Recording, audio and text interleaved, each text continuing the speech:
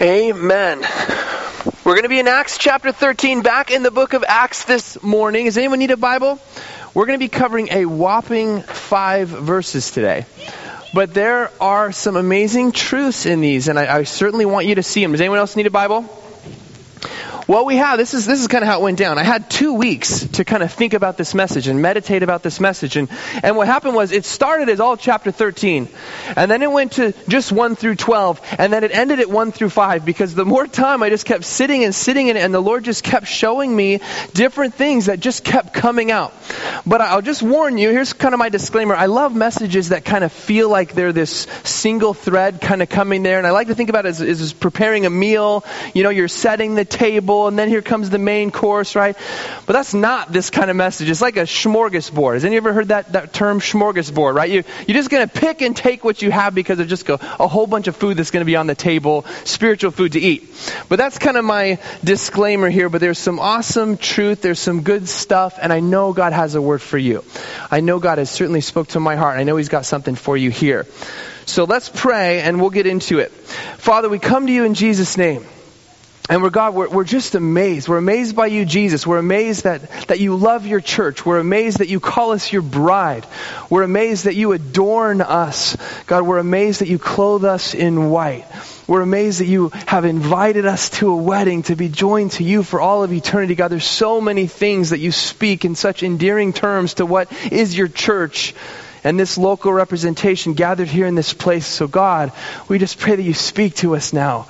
God, show us your truth in your word. Speak that exhortation, that word of encouragement, that word of correction, that word of inspiration, whatever it may be.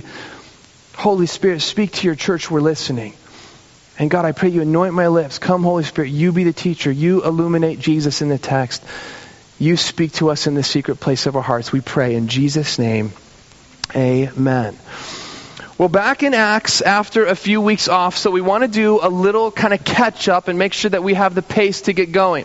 But we have to really appreciate the Lord's timing here. God's timing is always perfect. And I love that because 1 week after talking about missions and talking about a mission Sunday, having a visiting missionary share with us, 1 week after a mission team, our first mission team going to Mexico from this church came back, we're going back in Acts chapter 13 and we're seeing where foreign missions began. Right? It's beautiful. In Acts chapter 13, we're seeing where this mission to the end of the earth first gets launched.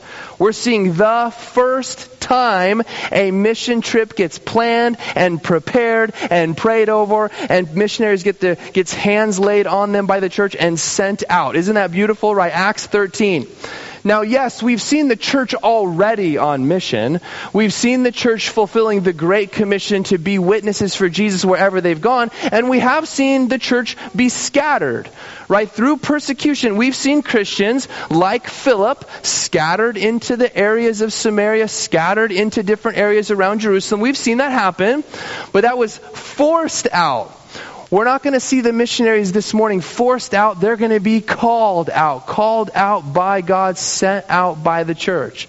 And so it's different, but it's beautiful. And we want to try and wrap our minds around this. That's what makes this so unique in this transitional period of the book of Acts, this unique juncture here as we start to see a transition made.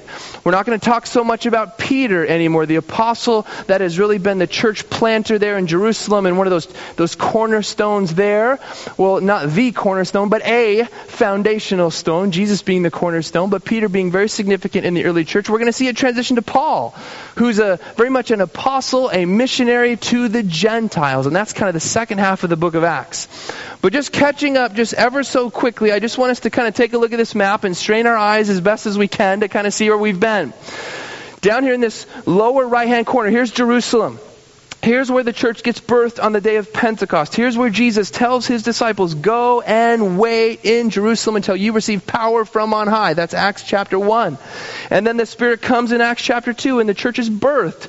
And they're going to spread out into the greater region of Judea. They're going to go to Samaria. We're going to have the Ethiopian eunuch go down to Ethiopia. But they're eventually going to end up here in Syrian Antioch. And that's where we're at. We see the church get planted in Syrian Antioch in Acts chapter 11.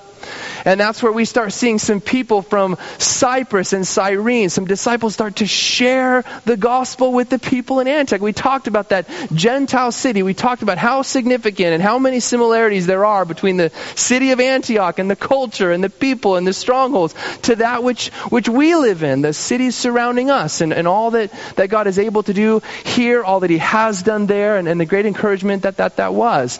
But that's where we're at. In Acts chapter 13, we're going to be talking about the church in Antioch, but it's going to be the gateway into the end of the earth. This is going to be a missionary church, a church that's going to send out multiple different missionary journeys. When you look at the back of your Bible and you see those first missionary journey of Paul, second missionary journey of Paul, they leave from Antioch, right where we're at here, and they begin in Acts chapter 13. But that's significant, and we want to pull some things out about that. But what we really want to do is we want to say why or how or who called them out.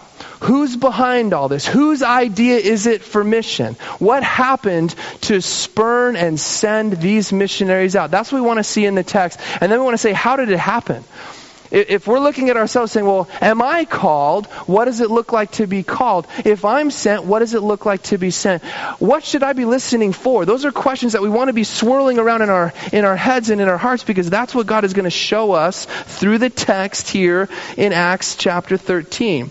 So let's just pick this up and let the text speak for itself right now. Verse 1, chapter 13, verse 1 says, "Now, in the church that was at Antioch, there were certain prophets and teachers, Barnabas, Simeon, who was called Niger, Lucius of Cyrene, Manaen, who had been brought up with Herod the Tetrarch, and Saul. And they ministered to the Lord and fasted. The Holy Spirit said, 'Now separate to me Barnabas and Saul for the work to which I have called them.' Then, having fasted and prayed and laid hands on them, they sent them away." Now those are 3 verses, and we can easily kind of read those verses and go, okay, cool, what happens next? And I tried to do that. I tried. And the Lord says, no. There's a lot of great information in these 3 verses that I want to reveal to you, and I want you to tell the church about it, my church about it. So that's why we're kind of camping out. We're going to spend a fair amount of time in these 3 verses. But what we just read, these 3 verses show us 2 very important things. Number 1, they're going to show us how the mission to the end of the earth gets launched. They show us whose idea it was. They show us who goes and why they go. And number 2, we're going to spend a lot of time on this one as well. They show us how we can posture ourselves in order to hear a similar call from the heart of God. And I just want us to think about that. Do we want to posture ourselves in such a way to hear from the Lord? I hope that the answer in your heart, in every single one of your hearts, is yes. I hope that you all say, I want to hear from the Lord. I want God to speak to my heart. I long to hear from the voice of the Lord. I long for God to bring illumination to His Word. I long for God to speak through His still small voice, through His Holy Spirit to my heart. I long for it. It changes everything. When I'm going through a difficult time and circumstances are challenging and God speaks, it just changes everything. When I'm needing to hear direction or I'm needing vision from the Lord and He speaks, it's like a lightning bolt of energy injected into my very soul, and it changes everything. And I want that for you. God wants that for you. God wants to speak to His children like a good father gives instruction to his children. God wants to speak. And so we want to posture ourselves in such a way to hear what God wants to say to us. That's what we're going to be talking about this morning. But we're not going to talk about it yet. I just was hoping that got your attention and wanted you to pay attention through this next part. Because I do want to talk for a minute about these 5 leaders that have just been identified by name here in Antioch. We're going to see a little bit of a church model shown for us. These 5 different leaders that are brought here in this place. And I love this church in Antioch. I love their leadership model. I love what God is doing there. And I can see so many similarities between what God is doing here, as I've already mentioned. But I love seeing what God is doing. And I want you to pay attention to the diversity of these men that comprise the leadership in the church in Antioch. So we're given there 5 names. Listed first, we have Barnabas. Now Barnabas, we remember, that wasn't his name initially. It was Joseph. It was Joses in chapter 3 of the book of Acts. They called him Barnabas. The apostles gave him a nickname because he's such an encourager. He's definitely a teacher, but he's an encourager. He's someone who brings a word of exhortation. So Barnabas, he's listed first. Now think about the diversity. Barnabas, we know, is from Cyprus. He was a Levite from Cyprus. He had property in Cyprus. He comes here probably on the day of Pentecost, making the pilgrimage journey to Jerusalem. Here's the gospel. Gets saved, as far as we know, never goes back. Sells everything in Cyprus to follow Jesus, forsaking all to follow Jesus, becomes a part of the early church. But we know this guy's so all in, he's going to leave Cyprus, go to Jerusalem. He's now left Jerusalem to go to Antioch to be the pastor of this church. Remember, after it got planted, the church in Jerusalem finds out and say, no, we need to send Barnabas to teach them the word of God, to teach them and bring order and structure to this church. So there's Barnabas.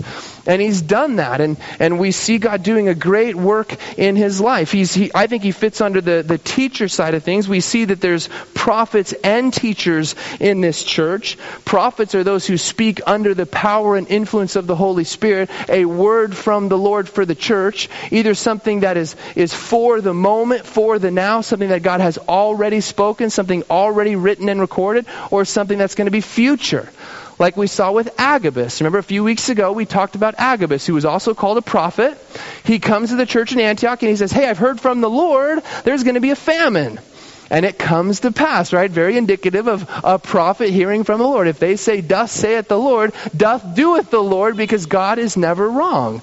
And it does come to pass, and he is a prophet. So we see that, but there's also teachers who are given to the church to equip the saints for the work of the ministry, to teach the word, to teach people what God has said, what his word says, what is the foundation upon which we stand, so we can let our roots go down deep in him, and we can grow up into being the spiritual house that he's created for us to be.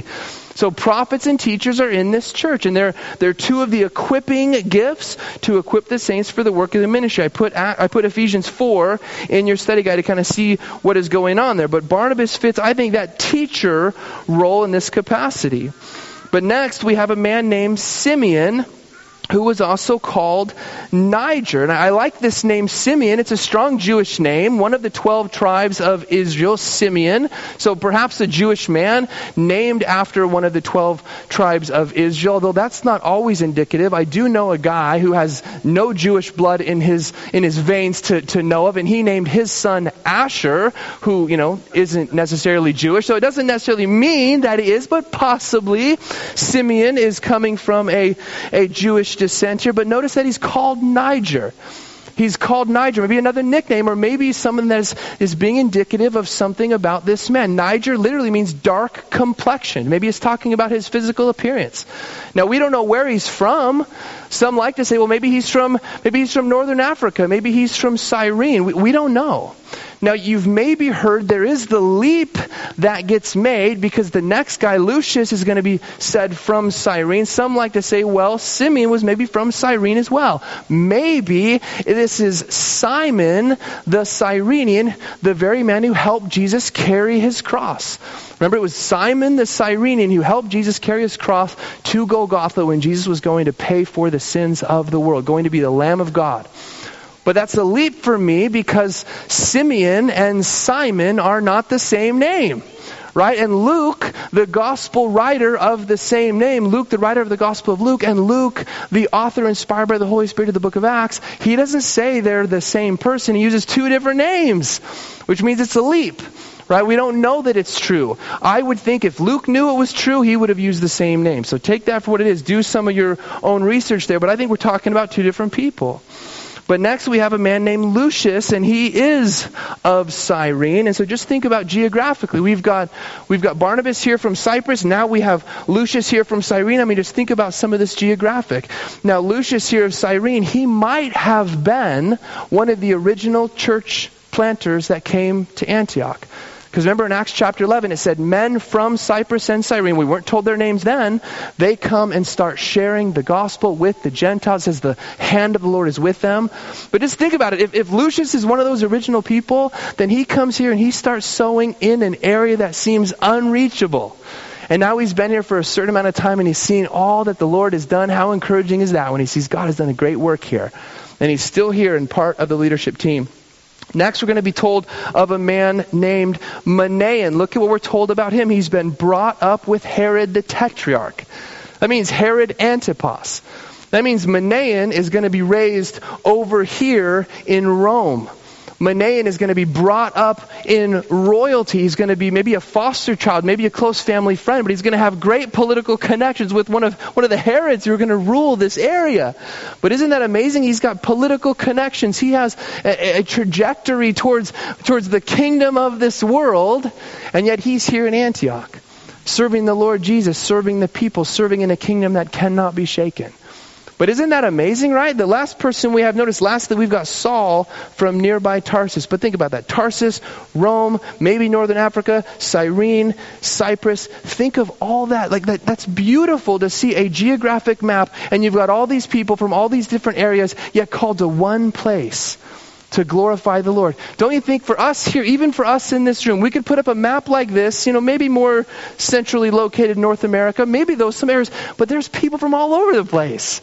And I love that. All these different geographic dots, all these different people, but called to this one place to sit at the feet of the Lord, to be on mission, to follow after Him, to give our lives for His glory. That's beautiful. And so I see that here. I see what's kind of happening here. And I love the diversity there. But for these 5 leaders in this church in Antioch, they want to know, God, what is your will for your church in Antioch? I love that they don't just kind of settle and say, well, we're here. Like we have what we need. We have some people. Maybe we have a building. We have a place to meet. So cool. Now we just get to sit here and kind of do the thing. They're like, no, Lord, what do you want us to be about? Where do you want us to go? How do you want us to continue to be about your mission? What is your plan for your church? That's what they're asking. And then they're posturing themselves in such a way to hear what God wants to tell them. So as we hear that, let's take a look at this. We want to hear from the Lord. So do these 5 men. So in order to tune their ears in, look at what we're told in verse 2. It says, as they ministered to the Lord and fasted, the Holy Spirit spoke to them. But notice that as they're ministering, serving, worshiping the Lord, that word ministering, it's kind of a difficult word to define to get the specifics of what they were doing. They were worshiping, they were serving people, they're doing all things as unto the Lord, but what we're doing specifically, we don't know. But what we do know this, they were in motion. They were engaged at what is happening. As they're ministering to the Lord, serving, moving, being faithful in what God has given them to do, that's when the Holy Spirit spoke to them. And I just want to point that out because we hear it sometimes, and I think in the wrong context, I don't necessarily agree with it, but we say an anchored ship can't be steered anyway, right? God can't steer an anchored ship. We say we've got to be in motion so God can direct us. And again, in context, I think that's okay. But I think sometimes we can make a mess of our own lives thinking, I gotta go. And I didn't seek the Lord, and I took a few wrong turns, and now I'm in a ditch. Right? But in the context here, they're being faithful with what's in front of them. And in the context of thinking, wanting to hearing from the Lord, I think it's a simple truth that's important for us. I think sometimes when we struggle, when we don't know the direction for clear trajectory for our lives, and we don't know exactly what God is doing, and we're kind of wondering, God, where do you want me to go? I think the tendency sometimes is to just disengage and wait and sit idle and think, well, maybe God's going to speak to me. And then maybe we're not being faithful in the very things God put in front of us. And that's not what we're seeing here. We're seeing they're ministering to the Lord. They're being faithful with the tasks that God has already given them. And I just want to encourage you in that. Sometimes all I know is what I shouldn't do. Right? I don't know where I should go. I don't know what I am supposed to do, but I know what I shouldn't do, and I know I shouldn't be unfaithful. I know I shouldn't sin. I know I shouldn't start to distance myself from the Lord. And sometimes as I just stay faithful in the simple little tasks of what God has placed right before me, that's when God starts to show me what He has next for me. And that's what we're seeing here. They're seeking the Lord. They're serving. They're reading their Bibles. They're worshiping. They're ministering to the people. But then notice this. They add fasting. We're thinking, oh, they did what? They added fasting. We're going to talk about fasting this morning because it's an important way to posture your heart to hear from the Lord.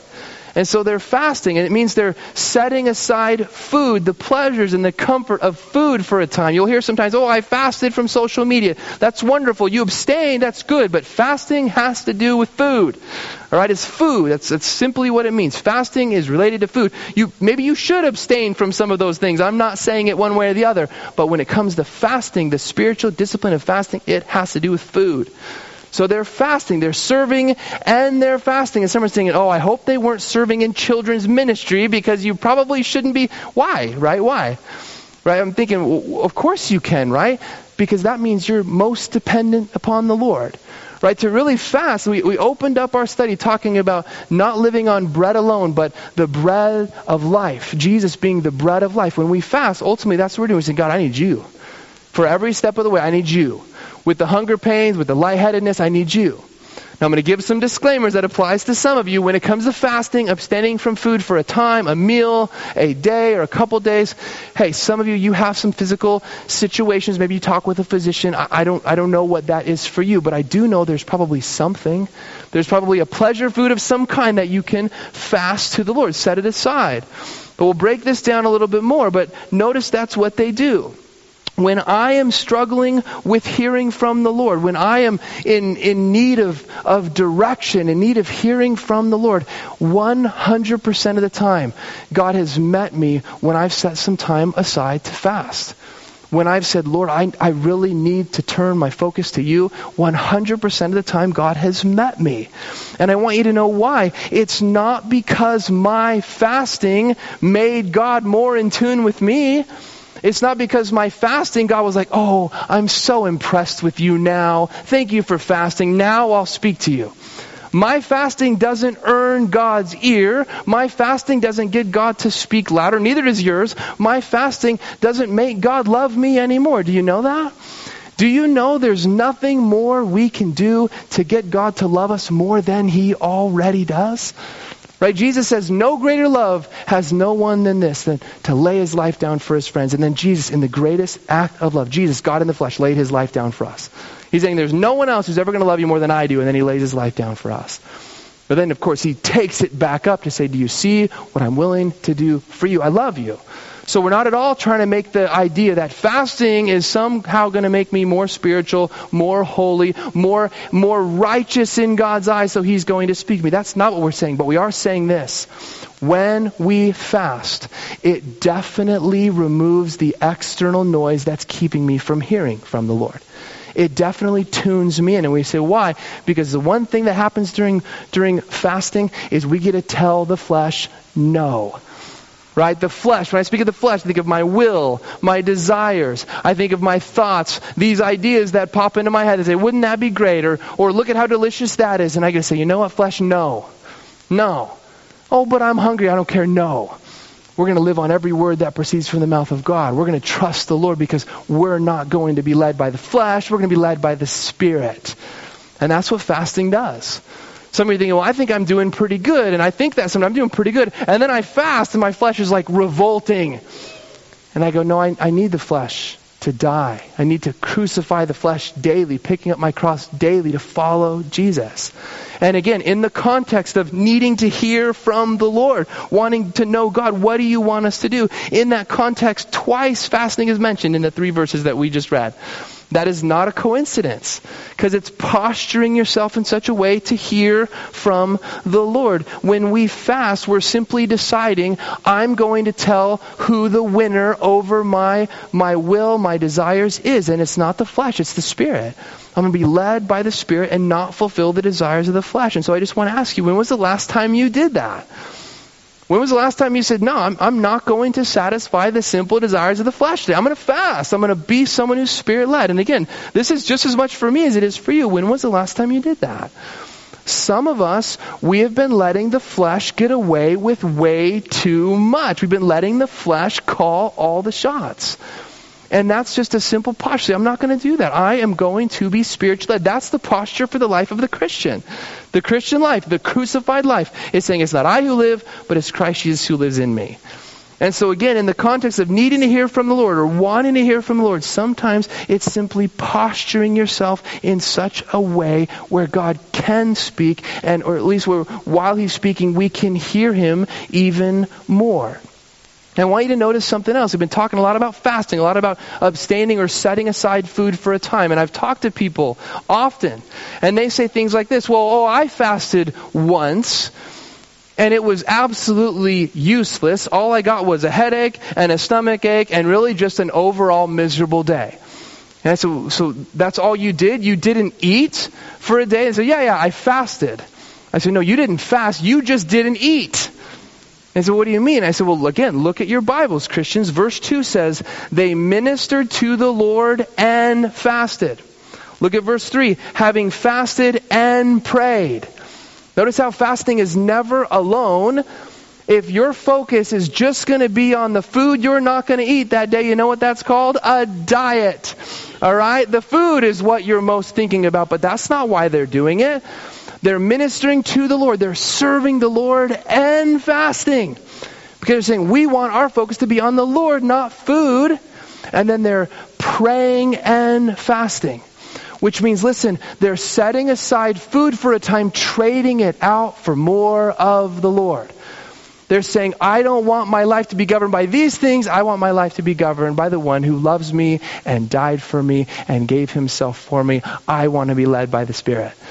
That's fasting, trading out, making more room in your life to fill yourself with more of the Lord, using some of these different things to be able to show you, reveal to you God's heart, God's will for your life. That's fasting. And that's what they're doing here, and I encourage you to do it. Jesus says, not if you fast, when you fast. So again, maybe seek a physician. Talk about what you can do for those who maybe have some physical concerns about going without food for a time. But it is an awesome thing to do.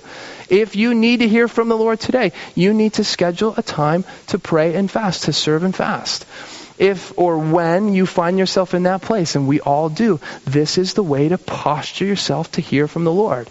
I like to call it the ready position for the Christian life. Right? Many of us, we've played sports, or we've coached a sports team, or we've watched sports in some capacity. In most sports, there's a position called the ready position. Right? And you're literally ready for the ball to come to you. Right? I've coached many of my son's sports teams, and I'm running up and down the sidelines, and I'm running up and down the court, and I'm saying, get ready, be ready. The ball could be coming to you. And the kid's sitting there just like, do. I'm like, no, you got to be ready. Why? And because they don't. We have the same capacity. I think sometimes that's Jesus. Jesus is in our life saying, be ready, be ready. I want to speak to you. I've got something to say to you. And we're sitting there, do. Our heads are in the clouds. We're totally distracted about different things. And He's speaking, and He's got a word. And He wants to remind us about something that maybe we forgot. Maybe something we once knew. Maybe a truth that is exactly the word we need to hear in the moment. And the Spirit says, be ready. Will you posture yourself? Will you put yourself in such a way to receive the word that God wants to share with you? He wants to tell you how much He loves you. He wants to tell you about the sin that you're struggling with today. It's been dealt with. That He went to a cross and died for that sin, for all of your sin. He's removed it as far as the east is from the west. He loves you. And He sent His Holy Spirit to give you the strength and supply in Him to overcome that sin. He wants to give you that word. He wants to tell you that He's able to do exceedingly and abundantly more than you can ever ask or imagine. He wants to say, seek until you find, and once you find, grab a hold of and never let go. He's got a word for us. He's always speaking, but sometimes we allow the external things to just be louder in our lives. And when we really need to hear from Him, when we want to posture ourselves in the ready position, fasting can remove some of those external things, putting ourselves in the very posture that we need to hear from the Lord. And so I ask you again, when was the last time you did that? When was the last time you heard from the Lord and you started journaling something, or you circled your Bible, or you're talking to your friend, man, the Lord spoke to me. When was the last time? If it's something you can't remember, Christian, it's been way too long. Sometimes the very rut that you find yourself in is simply a seeking and a finding of the Lord away from being over God has a word for you, and he wants to speak a word for you, but he wants to be sought. He wants to be found. Don't keep Jesus on the sidelines of your life. Let him into the very center of your life. I share this with you not at all to discourage you, but quite the opposite, to encourage you. I'm your biggest fan, Christian, because Jesus is your biggest fan. And he's urging you on to greater things. He's trying to beckon you to see something even more beautiful, maybe something you once knew that have been forgotten. But these 5 men in this church, that's the posture that they're doing. They're fasting, they're serving, they're in the ready position, and it just so happens to be that's when the Spirit of God speaks to them. And for Barnabas and Saul, they're going to hear, "Go, I want to send you." And for the other 3, they're going to hear, "Separate to me Barnabas and Saul. I want to send them." But notice how there's no dispute over what the Spirit of God says. They all heard the same thing. And I love that. Sometimes we're praying and we're like, "Well, I think the Spirit told me this." And the person says, "Oh, no, I think the Spirit told me this." And I say, "One of you misheard." The Spirit of God doesn't say 2 different things about the same situation. So get back, pray, fast, serve, continue seeking. He'll make it clear. But right here, it's absolutely clear what it's supposed to be done here. Separate Barnabas and Saul to the work which I have called them. And I want us to look at that. Barnabas and Saul, they're already ministering. They're already faithful in the task that God has called them. And so God is just simply transplanting them into a different mission field. And I love that part. Sometimes we have this idea that, if the Lord would just call me somewhere, then I'll be a missionary. That was not Paul and Barnabas' heart here, right? They're already missionaries. They're already on mission. They're already serving the Lord. They're already being faithful. And God just simply transplants them into another area where they can continue to be who God has made them to be. Notice verse 2, it says, "Separate to me Barnabas and Saul for the work to which I have called them." Notice it doesn't say the work which I'm going to call them. It's past tense. I've already called them to this work. They're already walking in what I've called them to do. They're already being faithful. We know for Saul that Jesus, on the day Saul gets saved, Jesus says, "Of Saul, he is my chosen vessel. I'm going to use him to bear my name before Gentiles, kings, and the children of Israel." Now it's taken over 10 years for Saul to get to this place in Acts chapter 13 where he's ready to be sent. But I want you to see this. Jesus got him there. Jesus got him there.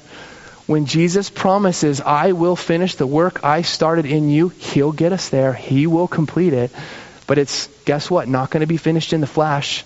It's going to be finished by the Spirit, which brings us back to the need to sometimes fast and let our lives be Spirit-led, not governed by the flesh.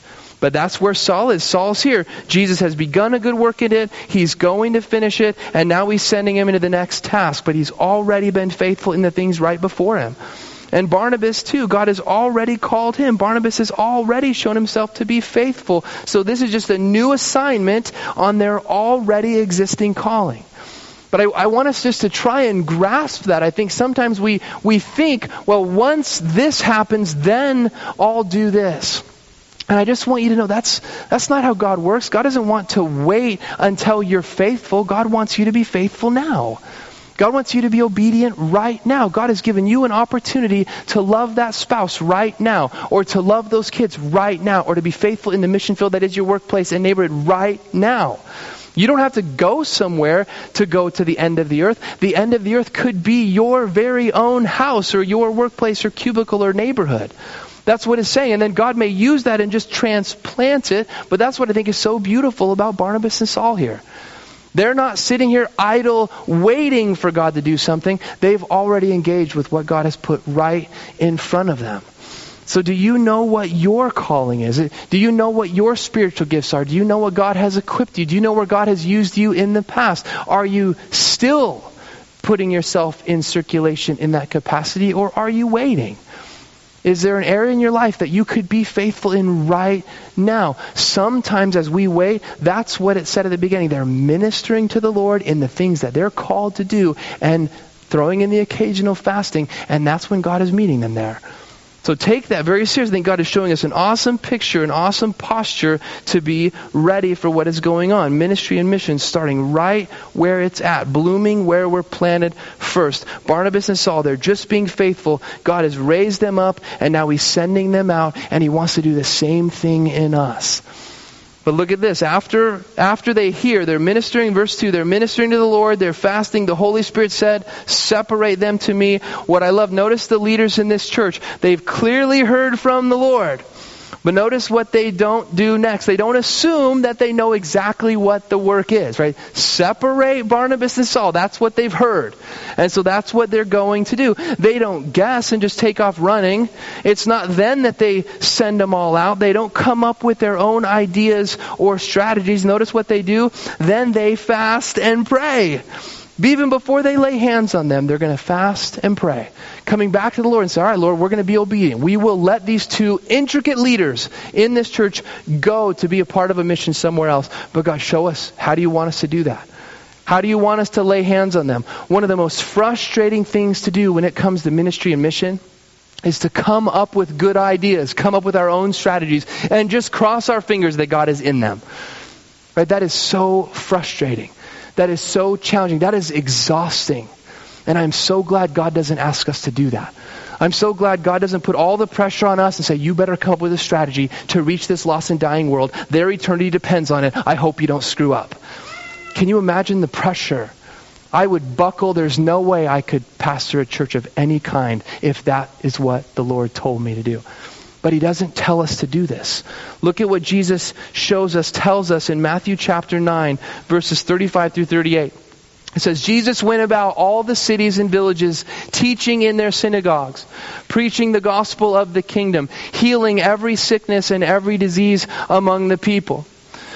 But when He saw the multitudes, He was moved with compassion for them because they were weary and scattered like sheep having no shepherd. Then He said to His disciples, the harvest is truly plentiful, but the laborers are few. Therefore pray the Lord of the harvest to send out laborers into His harvest. I love these verses. These verses do so much to my heart, I can't even describe it. You'd have to go back to Matthew chapter 9 and listen to the teaching more on this. But I love these verses. And I love the therefore that Jesus brings here. He's moved with compassion for the people. You do know Jesus is still moved with compassion for the people who are like sheep scattered without a shepherd. The Lord God, who's the same yesterday, today, and tomorrow, He is still moved with the same compassion for people. He cares about them. And they're scattered. But what he says is the mission field is ready. He says it's white. The harvest is truly plentiful. And I think some of us, we need to rebuke that thought, that idea in our heart that says it's not. Some of us say, well, I don't think the harvest is plentiful. What did Jesus say? He said it is. So if we say it's not, who are we arguing with, right? Jesus. Who wins that battle, right? Jesus does. So we need to let the Lord's word be true. He says it's plentiful. It's plentiful. He says it's white. It's ready to be harvested. It's overripe. It needs to get out of the field. That's what Jesus says. But then He doesn't say, rack your brain and come up with your best strategy, disciples. You better come up with something good. He says, you know what I want you to do? Pray. I want you to pray to me. And I love what Jesus says. Not only is He says, I am the Lord of the harvest. That's beautiful. But He says, it's my harvest. It's mine. Pray to the Lord of the harvest, pray to Jesus, and pray because it's His. It's what He wants to do. And that's what's going to happen here. That's what takes place here in the church in Antioch. That's what's taking place here for His disciples. And I love the beauty of that. It's been well said, we can do more than just pray. But we'll never do anything more until we pray. We'll never do anything of eternal significance that's going to have a lasting impact if Jesus isn't in it. If the Spirit of God isn't with us. If God isn't the thrust behind it. If we do it because it's a great idea, if we do it because we have some humanitarian concern, we're going to maybe have some temporary impact, but we're going to flame out long before there's anything of any eternal significance. And hold on to that. We're going to see that very thing happen in the text this morning. But they're going to pray. This is the example that this church in Antioch gives us. They fast, they pray, they posture themselves to hear from the Lord. They hear from the Lord. They're going to lay hands on Barnabas and Saul, and they're going to send them out. But I want us just to see the posture here. Maybe file it away if you think, man, things are going so great for me right now. I don't necessarily need to hear from the Lord. It's a dangerous thought if you're thinking that. But I want you to think, this is how we posture ourselves in such a way to hear from the Lord, putting yourself in the ready position. Verse 4 says, so, being sent out by the Holy Spirit, they went down to Seleucia, and from there they sailed to Cyprus. And when they arrived in Salamis, they preached the word of God in the synagogues of the Jews. They also had John as their assistant. So here they're sent. The mission to the end of the earth has just begun. And it says in verse 4, they, Paul and Barnabas here, they've been sent out by the Holy Spirit. With the call, with the power, with the thrust of the Holy Spirit. The Holy Spirit spoke to them and they went. The Holy Spirit confirmed and they went. And the Holy Spirit sent them and is with them. I love that. That's such a very important practical point of mission, having the very presence of God in it. But we see it's God's idea. He's the one who called them out. He's the one who sent them out. He's the one who's going with them. But I just want to make that point clear. A church can send people out. A church can lay hands on people and appoint them to ministry positions. A person can go because they want to. But if the Holy Spirit isn't in it, if the Word of God hasn't spoken to you to go, you are going to find yourself laboring in the flesh and getting exhausted. And again, we're going to see an example of that in the text. We want to be sent. And I think it's kind of a little bit of a splitting hairs. We are a sent people. To be Christians, to be called of the Lord, is to be commissioned, to be witnesses, to be filled with the Holy Spirit, to be witnesses. And so I'm not talking about that. Yes, we're called to be witnesses. We're called to be a part of the Great Commission. I'm talking about foreign mission or mission in a local capacity.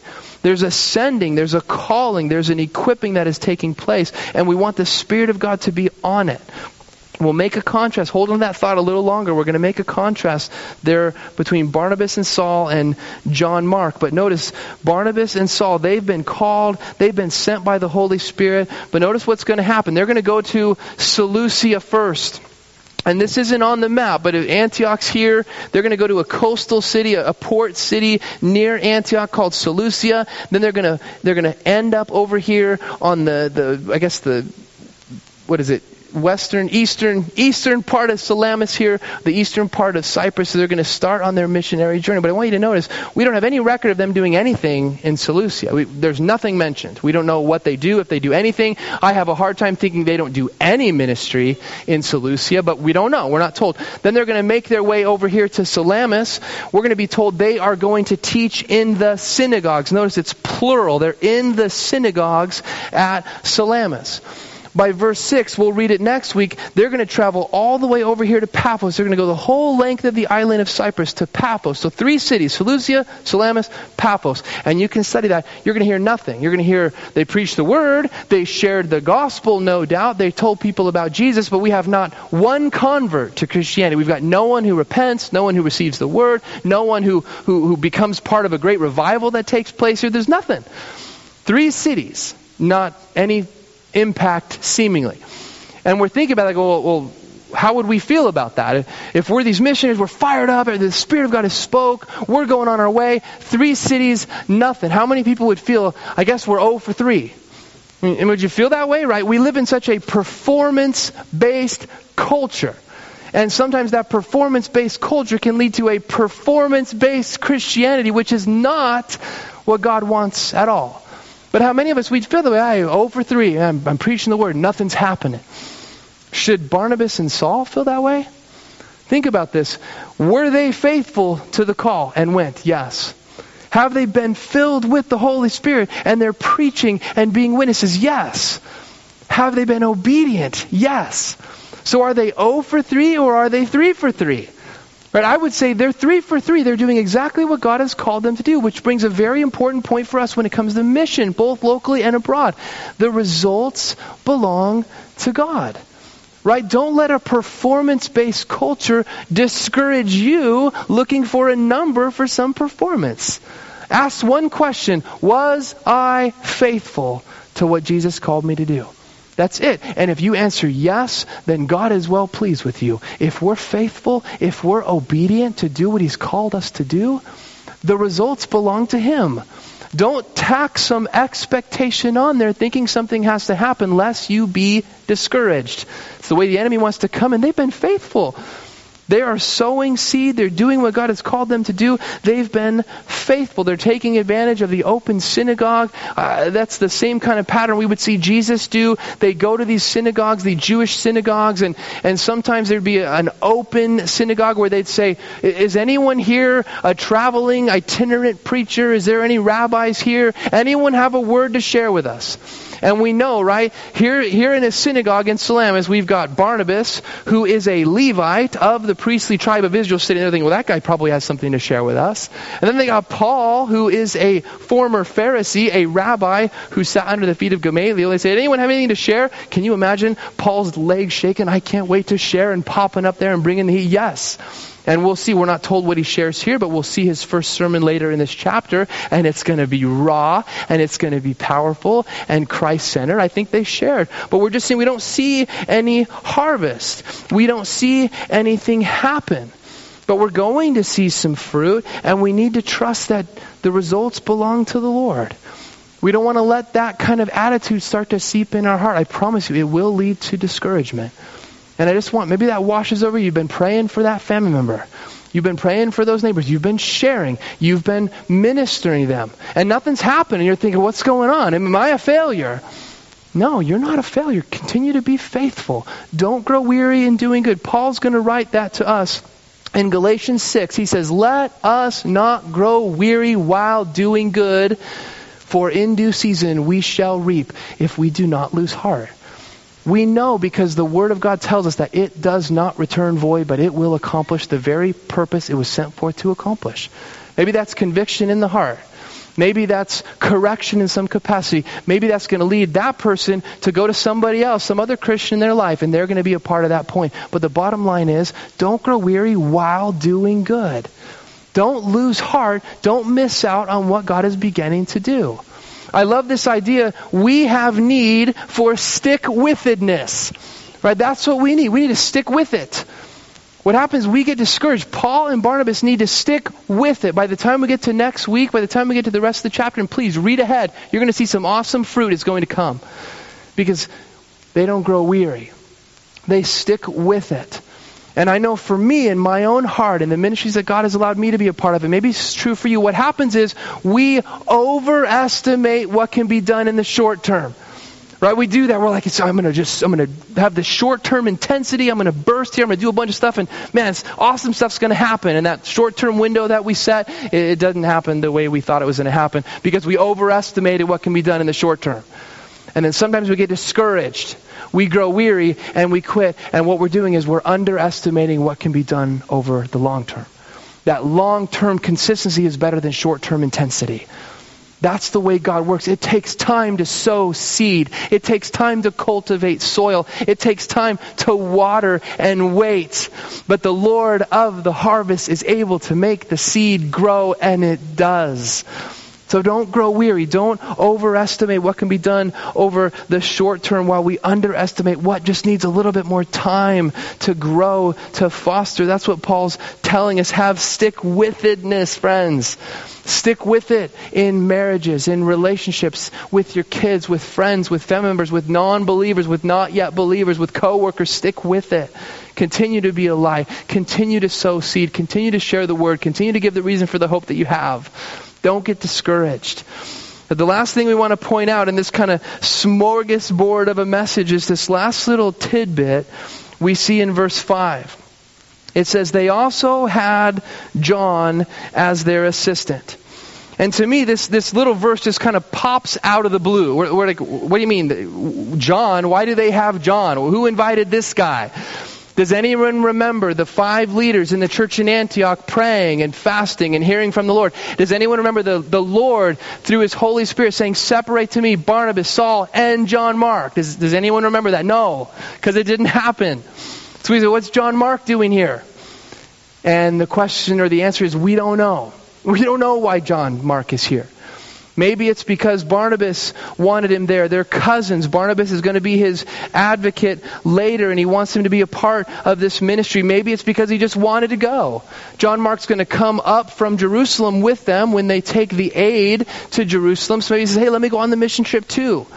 We don't know, though. We really don't know why he's here. But what we're going to see is John Mark starts out with them on mission, and by verse 13, he is not going to stay with them. He's going to abandon them on the mission. Paul is going to feel abandoned by John Mark. And it's going to be so much that it's going to cause a rift between Barnabas and Saul. These two Spirit-led men who are brought together by the Lord on mission. This is the only mission trip they get to take together. And yeah, God's going to use it, and he's going to have two different mission teams. But the bottom line is, this decision, allowing John Mark to go, is going to split these two men up. They're going to end up going their own way because of John Mark kind of getting in the middle. And we say, well, what happened here? And there's been a lot of debate. Was he homesick? Was he frustrated because Saul's going to start taking the more prominent role over his cousin Barnabas? Was he struggling in witnessing to the Gentiles? Did he just flame out on mission? And the answer is, we do not know. We don't know what happened there. Maybe a combination of some of those, maybe none of those, but we don't know. But it's going to cause some discord between Barnabas and Saul, a dispute so much that it will separate them. But church, I think it's just as simple as this. I think that John Mark wasn't supposed to be a part of this team. I think that John Mark just wasn't supposed to go on this mission. I think this is men's wisdom trying to come and help out the Lord.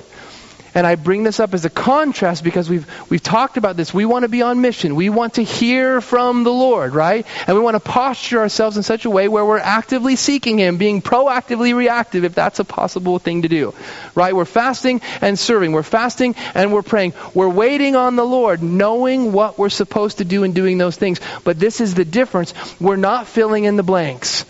We're not trying to put things in motion that we think are going to fit. And I think John Mark is a picture of that. He's a picture of us thinking, maybe we can help God out. Maybe God just doesn't know what He's doing. He's not able to help me on this mission trip, although He's able to hold all things together by the power of His word. Maybe He needs my help with this tiny little thing, and I'm going to take actions in my own hand. I think that's what John Mark is. Or I think it's that saying that we say sometimes in our vernacular, it's putting the cart before the horse. Take a look at this picture. Tell me what's wrong with this picture. I mean, the answer is everything's wrong with this picture, isn't it? I mean, it is altered, so, it's not a real picture. But look, I like this part. Look at how he's like grabbing the reins. He's like, come on. Like the horse is going to be able to push him on the cart. But it doesn't ever happen this way. It's impractical. It's impossible. But I want us to think about that. How many times do we do this with God? We're like, God, come with me. I want to go here, God. Come. Can you imagine pulling the reins of God saying, come on, God? I think that's pretty indicative of what we do sometimes, isn't it? We say, God, this is where we're going. This is what we're going to do. John Mark's coming with me. I didn't call you to yoke yourself with John Mark. I didn't call you to do it that way. I said, go with Barnabas. Separate you and Barnabas. That's the work. This is the way. It's the obedience to the word. It's the faithfulness to the word, not adding to it. And this can lead to disaster. This does lead to disaster. And we have so many different sayings like this in our vernacular. Don't put the cart before the horse. Don't jump the gun. Don't count your chickens before they hatch. Don't run before you can walk. Don't get ahead of yourself. Why do we have so many sayings like this in our vernacular? Because we do it way too much. And when it comes to us as Christians, us here wanting to be on mission, wanting to be faithful, wanting to let the Lord lead in our lives, we don't want to get things out of order. We just slow some things down and let the Lord be first when it comes to ministry, our families, our jobs, our houses, where we're going to go, where we're going to live, foreign mission. As we see it launching for the very first time in the book of Acts, other than this John Mark situation, they're trying not to get in front of the Lord. They're trying to wait on the Lord. Lord, you lead, you guide, you direct. Think about Jesus. How many times he says, I want you to follow me, not I want you to lead me. Jesus doesn't need to be led. He needs to be followed. And again, this is absolutely for me as well. But I want to get behind him and say, Lord, you put the bit in my mouth. You hold the reins because I want to go where you lead. I want you to direct my heart and life. But that's what I think is happening. It gets a little out of order here with John Mark. And listen, it's not that God doesn't have a plan for John Mark. It's not like John Mark is not going to be used powerfully. This is the John Mark who's going to write in responses as he's having Peter dictate some of this. He's going to record the Gospel of Mark. It's going to be his name. He's going to be part of the church. God has a great plan for him, right? He's a gospel writer that bears his name. But it wasn't to be a part of this. And I think sometimes we got to just watch that and know the difference. Obey the voice of the Lord. Seek His will to be done, not our will. Walk in obedience and submission. Have the stick-withedness with the things that He's called us to do. Let's acknowledge this pattern. We want to know the will of God. We want to follow the will of God. We want to hear from Him. So posture yourself in the ready position. I loved that pattern. I encourage you to do that. Start praying. Start serving somewhere. Ask the Lord if He wants you to add some fasting in there on occasion. Get some other people praying with you and have the Lord bring revelation to what He has for you. But ask until you receive. Seek until you find. Knock until the door is open to you. Put yourself in that ready position and do not grow weary. God has a word for you, Christian. God has a word just for you. Maybe He's spoken something now. Maybe He's just started to appeal to your heart, and it's going to be some pursuit later.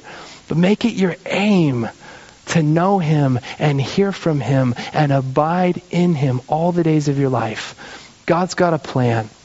We've got a great closing song that really speaks of how awesome our King is. But I want to invite the worship team up, but I just want to pray over all of you. Why don't you stand with me? Let's pray.